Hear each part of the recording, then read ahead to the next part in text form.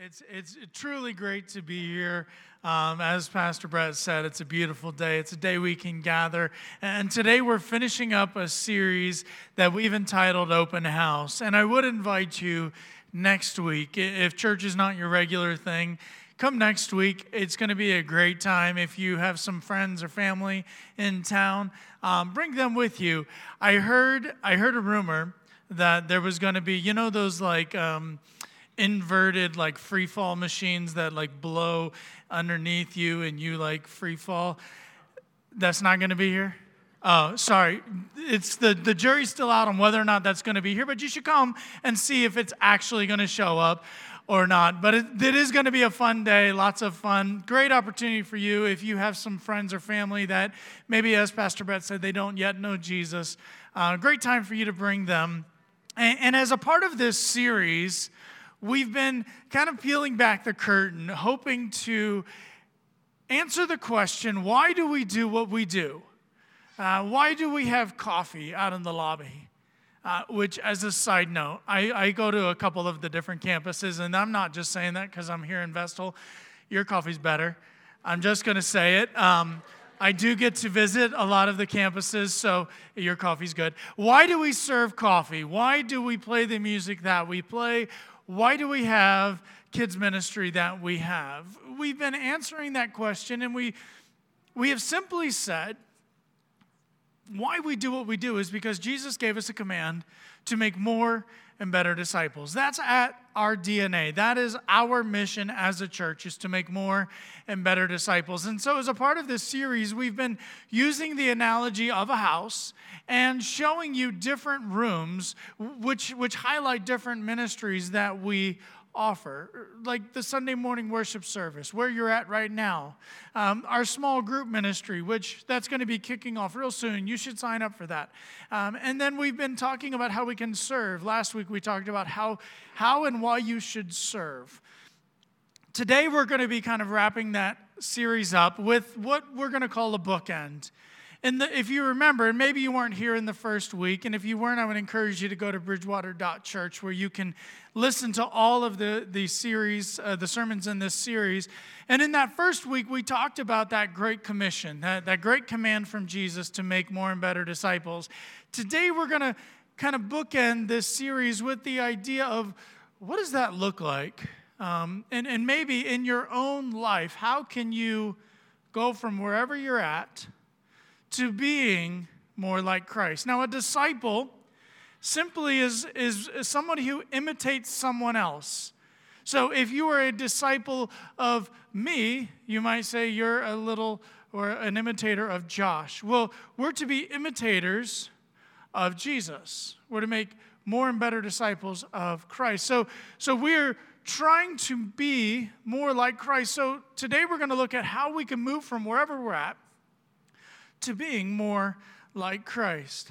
Now, in my life, I've had the opportunity to sit across from different people as they shared their struggles, and maybe you've heard people's struggles. Maybe you've heard people's issues. I'm not going to ask you to raise your hand if you've heard those, but I have never heard a statement like this: all of my struggles, all of my difficulty, everything in life that has gone bad started when I didn't make the junior high soccer team.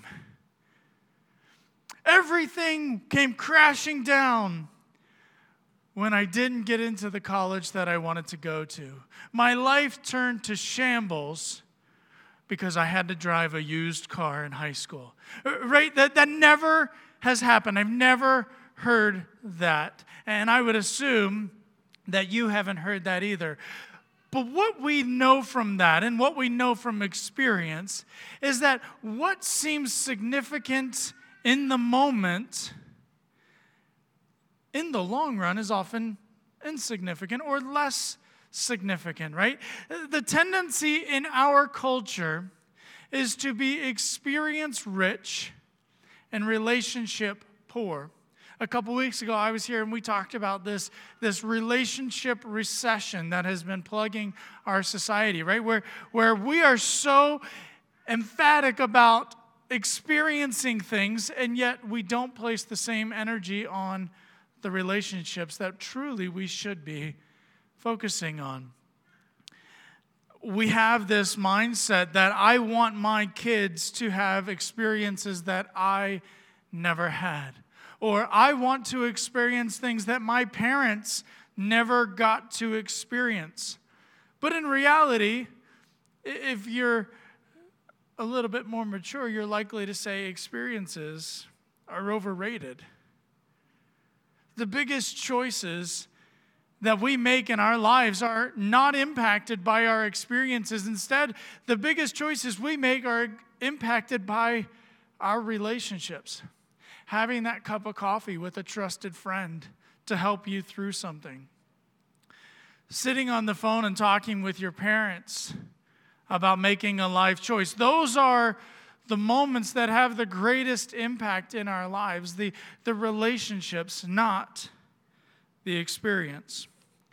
Well, to help us get this idea this morning of how we can move from where we're at to having a greater relationship with Jesus, we're going to use 3 different chairs. And the chairs are going to show up behind me. But we're going to hopefully answer the question of what kind of person are you?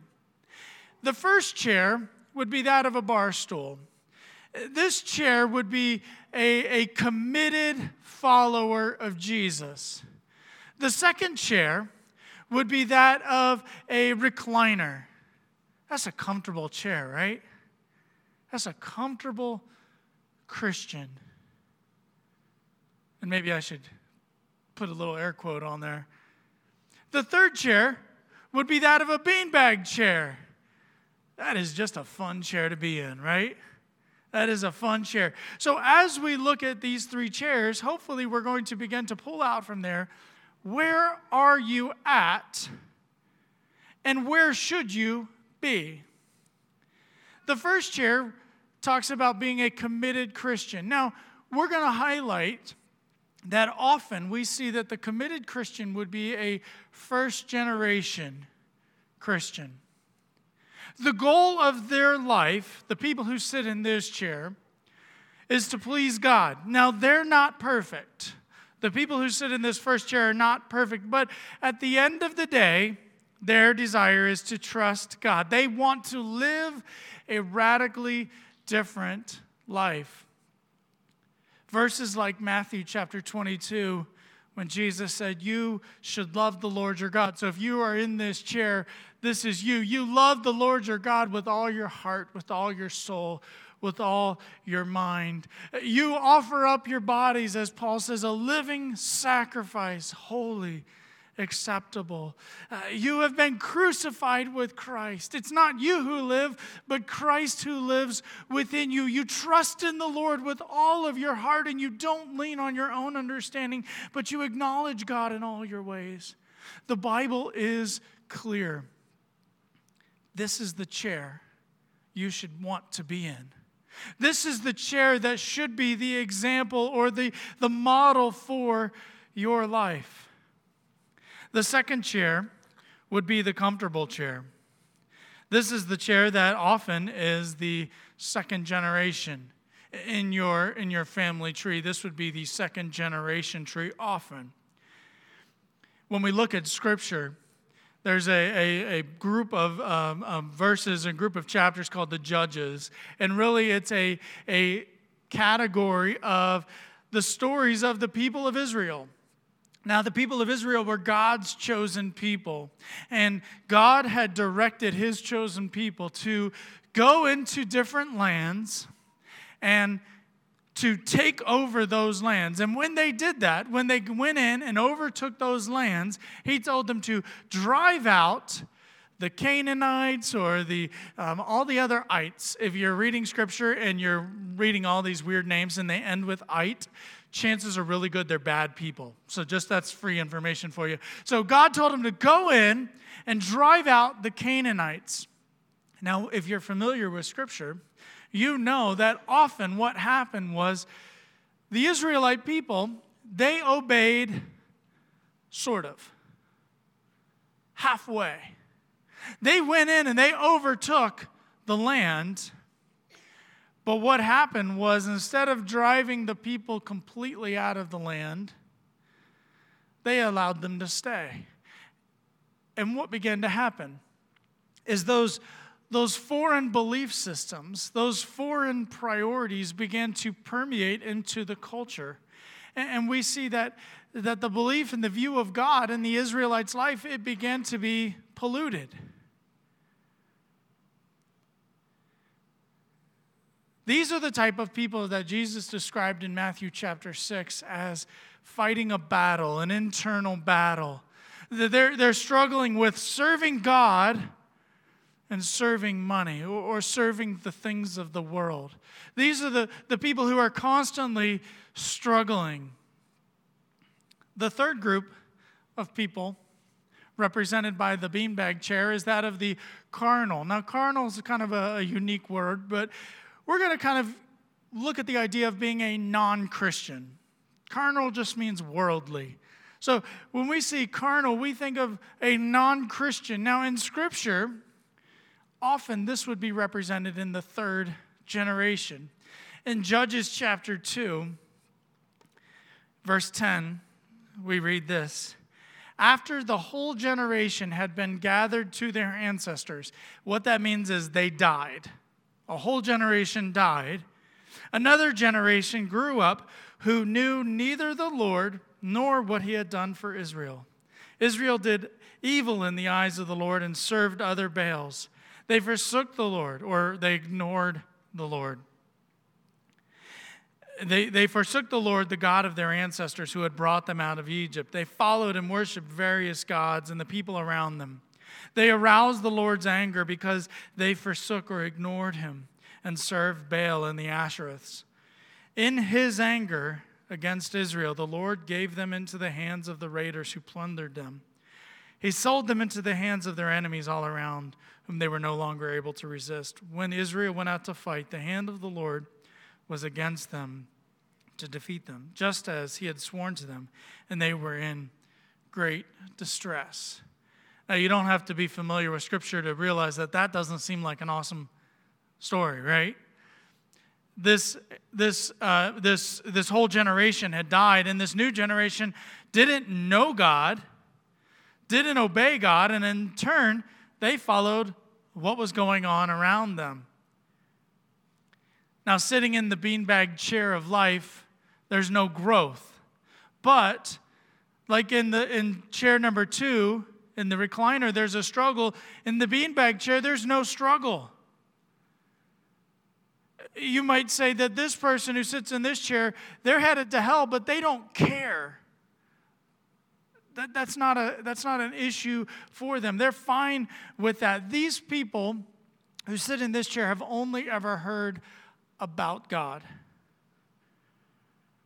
Now, when we look in Scripture, we've said each of these chairs often represents a generation. And in Scripture, this is an unfortunate pattern of generational regression.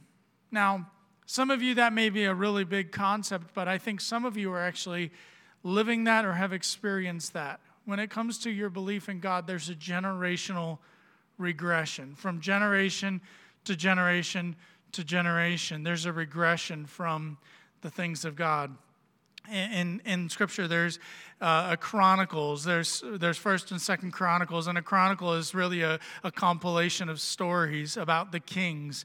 And in Second Chronicles, chapter 14, we're introduced to King Asa. Now, again, if we're using the chairs, King Asa is sitting in the bar stool. He is a committed follower of God. In chapter 14, verse 2, Asa did what was good and right in the eyes of the Lord his God. He removed the foreign altars from the high places. He smashed the sacred stones and cut down the Asherah poles. He commanded Judah to seek the Lord, the God of their ancestors, and to obey his laws and commands. I mean, that's a king who is committed to God. He takes a stand. He lives a radically different life. And then his son comes onto the scene. Asa's son, Jehoshaphat, we see he begins to compromise. In chapter 19, verses 1, King Jehoshaphat of Judah arrived safely at home in Jerusalem, and Jehu, the son of Hananiah the seer, went out to meet him. Why should you help the wicked? So this is what Jehoshaphat's doing. Why should you help the wicked and love those who hate the Lord? He asked the king. Because of what you have done, the Lord is very angry. So we have Asa, king, committed.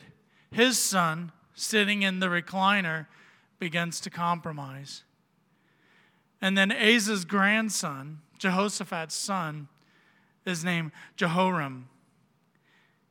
And if we look to chapter 21, we have this long list, and I'm going to spare us all of reading this long list of all of Jehoshaphat's sons. But if you're looking for a Bible name for naming your kid, I probably wouldn't suggest any of these. They're really hard to say. But in verse 4 of chapter 21, verse 3, Jehoshaphat has given all of his sons gifts. But it says, however, he designated Jehoram as the next king because he was the oldest. And verse 4 says, but when Jehoram had become solidly established as king, he killed all of his brothers and some of the other leaders of Judah. So there's a generational regression. You go from Asa, who loved God, to Jehoshaphat, who was kind of in the middle. He began to compromise things, to Jehoram, the grandson, who went totally away from what was before and began killing and murdering. Throughout Scripture, maybe a more familiar story is King David. King David, David and Goliath, the guy who killed the giant, he became king. Now, we know David was not perfect. He was far from perfect, and yet he was somebody who loved God. His son, King Solomon, we know that he began to compromise, right? He had a couple hundred wives, and he brought in with them all of their beliefs, all of their gods, all of their practices, and he began to compromise. And then Solomon's son, Rehoboam, was completely against the things of God. The committed followers of God, the committed followers of Christ, don't always have compromised children, but the people who are in the compromised category, they often have children who are in the third chair. The people who are totally against the things of God. Maybe some of you today, you're thinking about your family tree. Maybe you're in that committed seat, and as you look down the generations, you're seeing that regression. Maybe some of you are sitting in that second seat saying, man, my grandparents were they loved God. I don't see what the big deal is. You are experiencing firsthand, you are living in that regression. This is something that is a big thought. If Christianity is true, if what I'm saying is true, it is of utmost importance. It is absolutely the most important thing if it's true. If what I'm saying is untrue, then it doesn't matter. It's of no importance. A belief in God is either extremely important, or it's completely unimportant. Christianity cannot be moderately important. It cannot be moderately important in your life.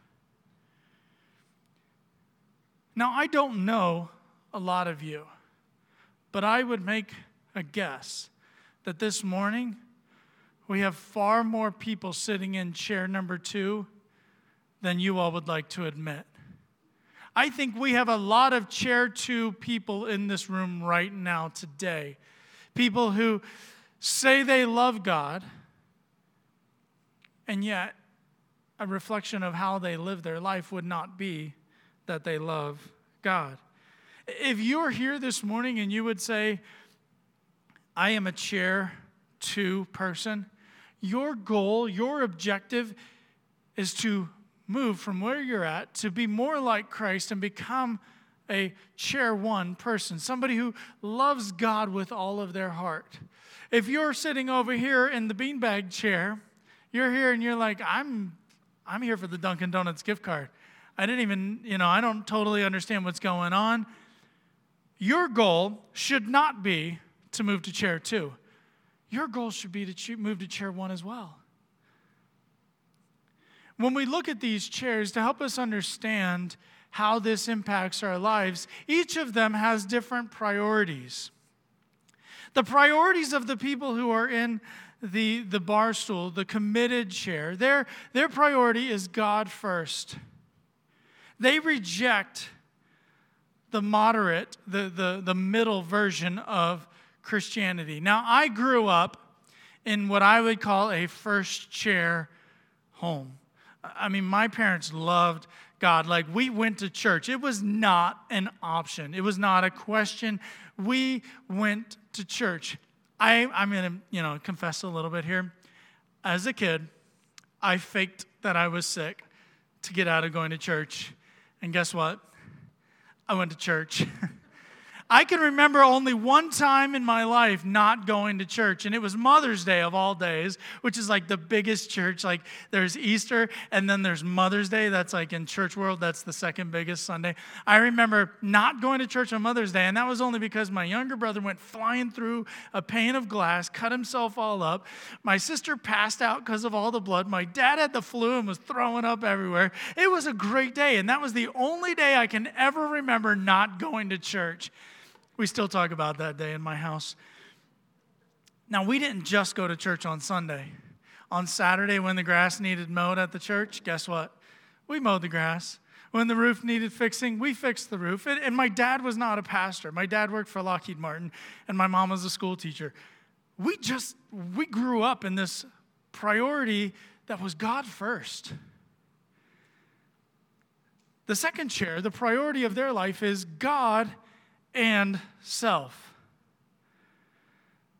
There's a struggle. There's a conflict in this chair. These would be the people that you would imagine the little angel on one shoulder and the little demon or devil guy on the other shoulder telling them what to do, and they struggle with making this choice. When it comes to making a choice, there's an inner struggle.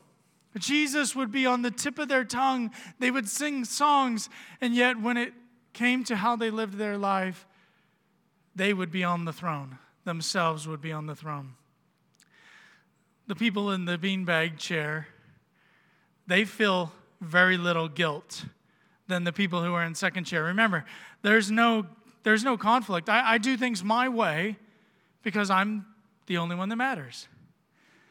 Now, when these three people view God, their views are often and not surprisingly different. Their view of God from the first chair is it's all about a relationship. These are the people who regularly spend time with God. They pray to Him. They listen to Him. They spend time and study His Word. That is the view of God for these people's lives. It's all about a relationship. The middle chair, it's all about a religion. It's a ritual to be endured. And some of you are living in the endurance right now. You're like, would this guy just please stop talking? You're living in the ritual that is to be endured, not a relationship to be enjoyed. People who live in this chair, their experience of God is tied to a memory. I remember I went to youth camp 10 to 20 years ago. Or I heard that Billy Graham guy on TV that one time. Or I remember I stood around the campfire as a kid, and some of you guys who grew up in youth group, you knew that campfire. You held that stick, and remember that stick? That stick represented all of the bad things that you did in your life, and what you were told to do is throw that stick in the fire. And their view of God is tied to that moment, that one moment in the past. Their view of God is limited to something that happened in the past. The view of God from the people in the third chair is that of rejection. in their process of rejecting religion. They reject religion. When they do that, they reject God. Now, if you've ever sat in a beanbag chair, you know this to be true. The longer you sit in this chair, the harder it is to get out, right? Some of you have sat in a beanbag chair. You know that's absolutely accurate. You sit down in that thing, especially when you're old, it's hard to get out of that chair, right? When we think about the Bible in light of these three chairs, chair one, there's a submission to the Bible, a submission. Understand that word. They submit their lives to the Bible. Now, you said, Josh, how could you say, you don't even know us, how could you say that there's most of us are living in chair two? Here's why. There's a researcher named Barna, and according to Barna Research, 8% of all Americans, think of all the Americans, 8% of them say that they submit their life to everything found in the Bible. 8%.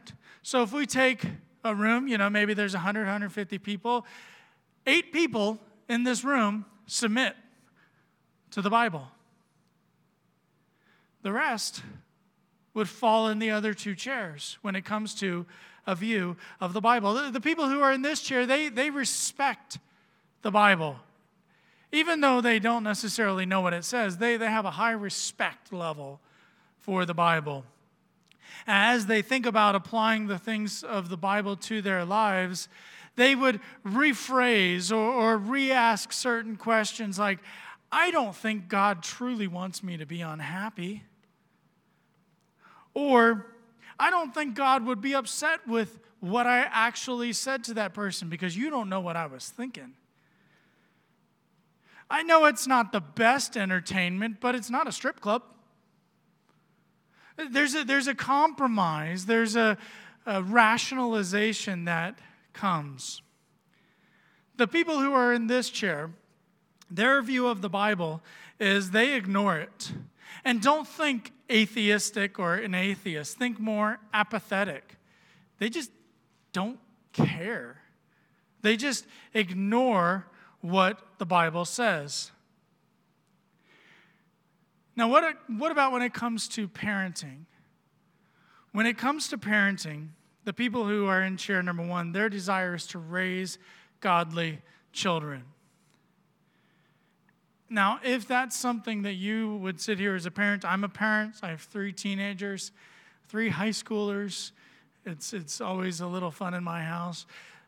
My goal, my desire, my objective for parenting is to raise godly teenagers. In order for that to happen, I have to live a countercultural life. I have to live a life that is radically different from everything else in the world. That's not going to happen. I'm not going to be able to raise godly kids if I don't live a different life than the rest of the world. When it comes to parenting, the people in the middle chair, the recliner, their desire is to raise good children. Think the mindset of don't get your girlfriend pregnant, don't do too many drugs. It's all about how you feel, not about what's in your heart. Parenting is reduced in this mindset, in this chair, to behavior modification. Because when your behavior is bad, guess what? It reflects poorly on me as a parent, and so I want you to behave better.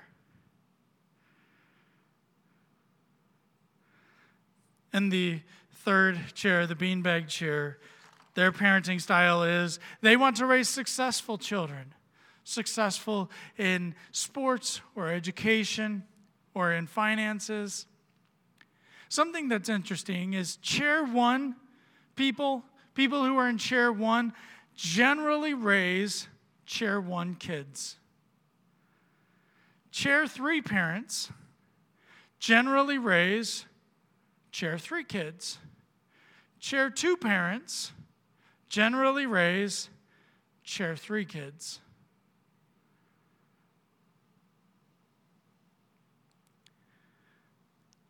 often this happens because they compare themselves to the wrong things. Chair 3 people, they stand over here and they compare themselves to chair 2 people. I'm not like those hypocrites. You want to know why I don't go to church? You want to know why I don't want anything to do with God or the Bible? It's because of the hypocrites. They compare themselves to the chair 2 people. Chair 2 people, they compare themselves to the chair 3 people, right? At least I'm not as bad as they are. I don't do the things that they do. I at least know who God is. Can't be that bad. While the people who are sitting in chair 1, they don't compare themselves to either group over here. They compare themselves to God. And when they do, they find out what? And they realize what? That they are not adequate, that they are not good enough. Isaiah, when he had a picture of the Lord, he fell on the ground and he says, "Woe is me, I am a man of unclean lips." I can't even look. And this was a vision. He says, I can't even look at God because I am not clean. They are overwhelmed with God's grace. In your life, the greatest thing you can do for anyone you love is to learn to walk with God. Parents, you can't give your kids anything greater than an example of loving God with all your heart. This idea is not just true in your home. This idea is true at your workplace. You might be able to make your boss or your company a lot of money or save a lot of money at your job, but there's nothing more impactful than you can do for your boss or your company than walk with God and love God fully. So have you been thinking about which chair you sit in? I have a challenge for you. Maybe on the ride home, maybe as you're getting ready for, the first week of football, watching my Eagles beat up on those Falcons. Maybe as you're getting ready for that, I challenge you to ask your family, to ask your kids, to ask your spouse, to ask somebody who's sitting with you, maybe in your small group, ask them this question. Which chair would you say that I sit in? Now, understand what that means. You've got to be prepared for the answer. You've got to be prepared for what they say. If they say, Dad, I would say chair 1. What areas of my life are leaning towards chair 2? Because those people who are in chair 1, you know that there's struggles where you're constantly battling with this compromise, this struggle. Paul says we daily have to die to ourselves. Ask them that question. What areas am I leaning towards chair 2? If your spouse or if your kids or if your small group member says to you, you're in chair 1, I would challenge you with this. Recommit or reconfirm your commitment to Christ. Because as we said, this is a daily struggle. If you say, I'm in chair 1, sweet, I've arrived, now I can relax, what's going to happen? You're going to relax right into chair number 2. Now, if you're in chair 2, if your kids say, Dad, I don't even know what chair number 1 meant, that you're in chair 2, I would challenge you to repent of your duplicity. And that's a horrible, strong word. We call it balance, but really it's hypocrisy. It's duplicity. It's spiritual laziness. You might say, I don't want to go overboard, or I don't want to be radical. I'm really, really glad that Jesus went overboard with his love for me. I'm really, really glad that his love for me caused him to do radical things. I'm glad that he didn't live his life in balance.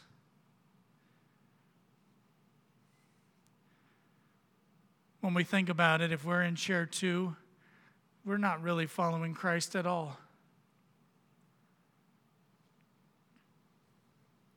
If you're here and you're in chair 3, you need to receive Christ. You need to come to understand what He did for you. Jesus died on this cross, this horrible torture device, so that you and I could have access to eternal life. This love, even though we ignored Him, rejected Him, maybe even cursed Him, this love transcends all of those evil things that we've done.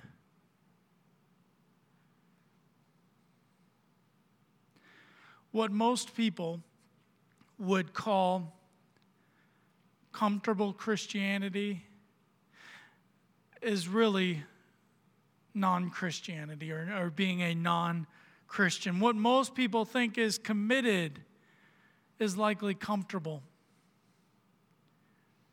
How can we live our lives that we model Christ in everything that we do? It takes effort, it takes work, it's a struggle. But this is our chance to impact this generation, to impact our future generations.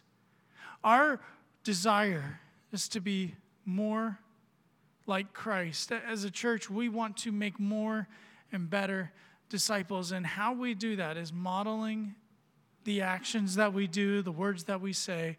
We model them after Christ. Let's pray. God, we thank You for who You are. God, and sometimes it's difficult to be honest with ourselves. It's difficult to realize or recognize that we are not living how we should. God, may today be a day where we understand that Your calling on our lives is greater than our pride. It's greater than the realization that we're not perfect. God, You call us to be more like You, to live holy lives, set apart, radically different.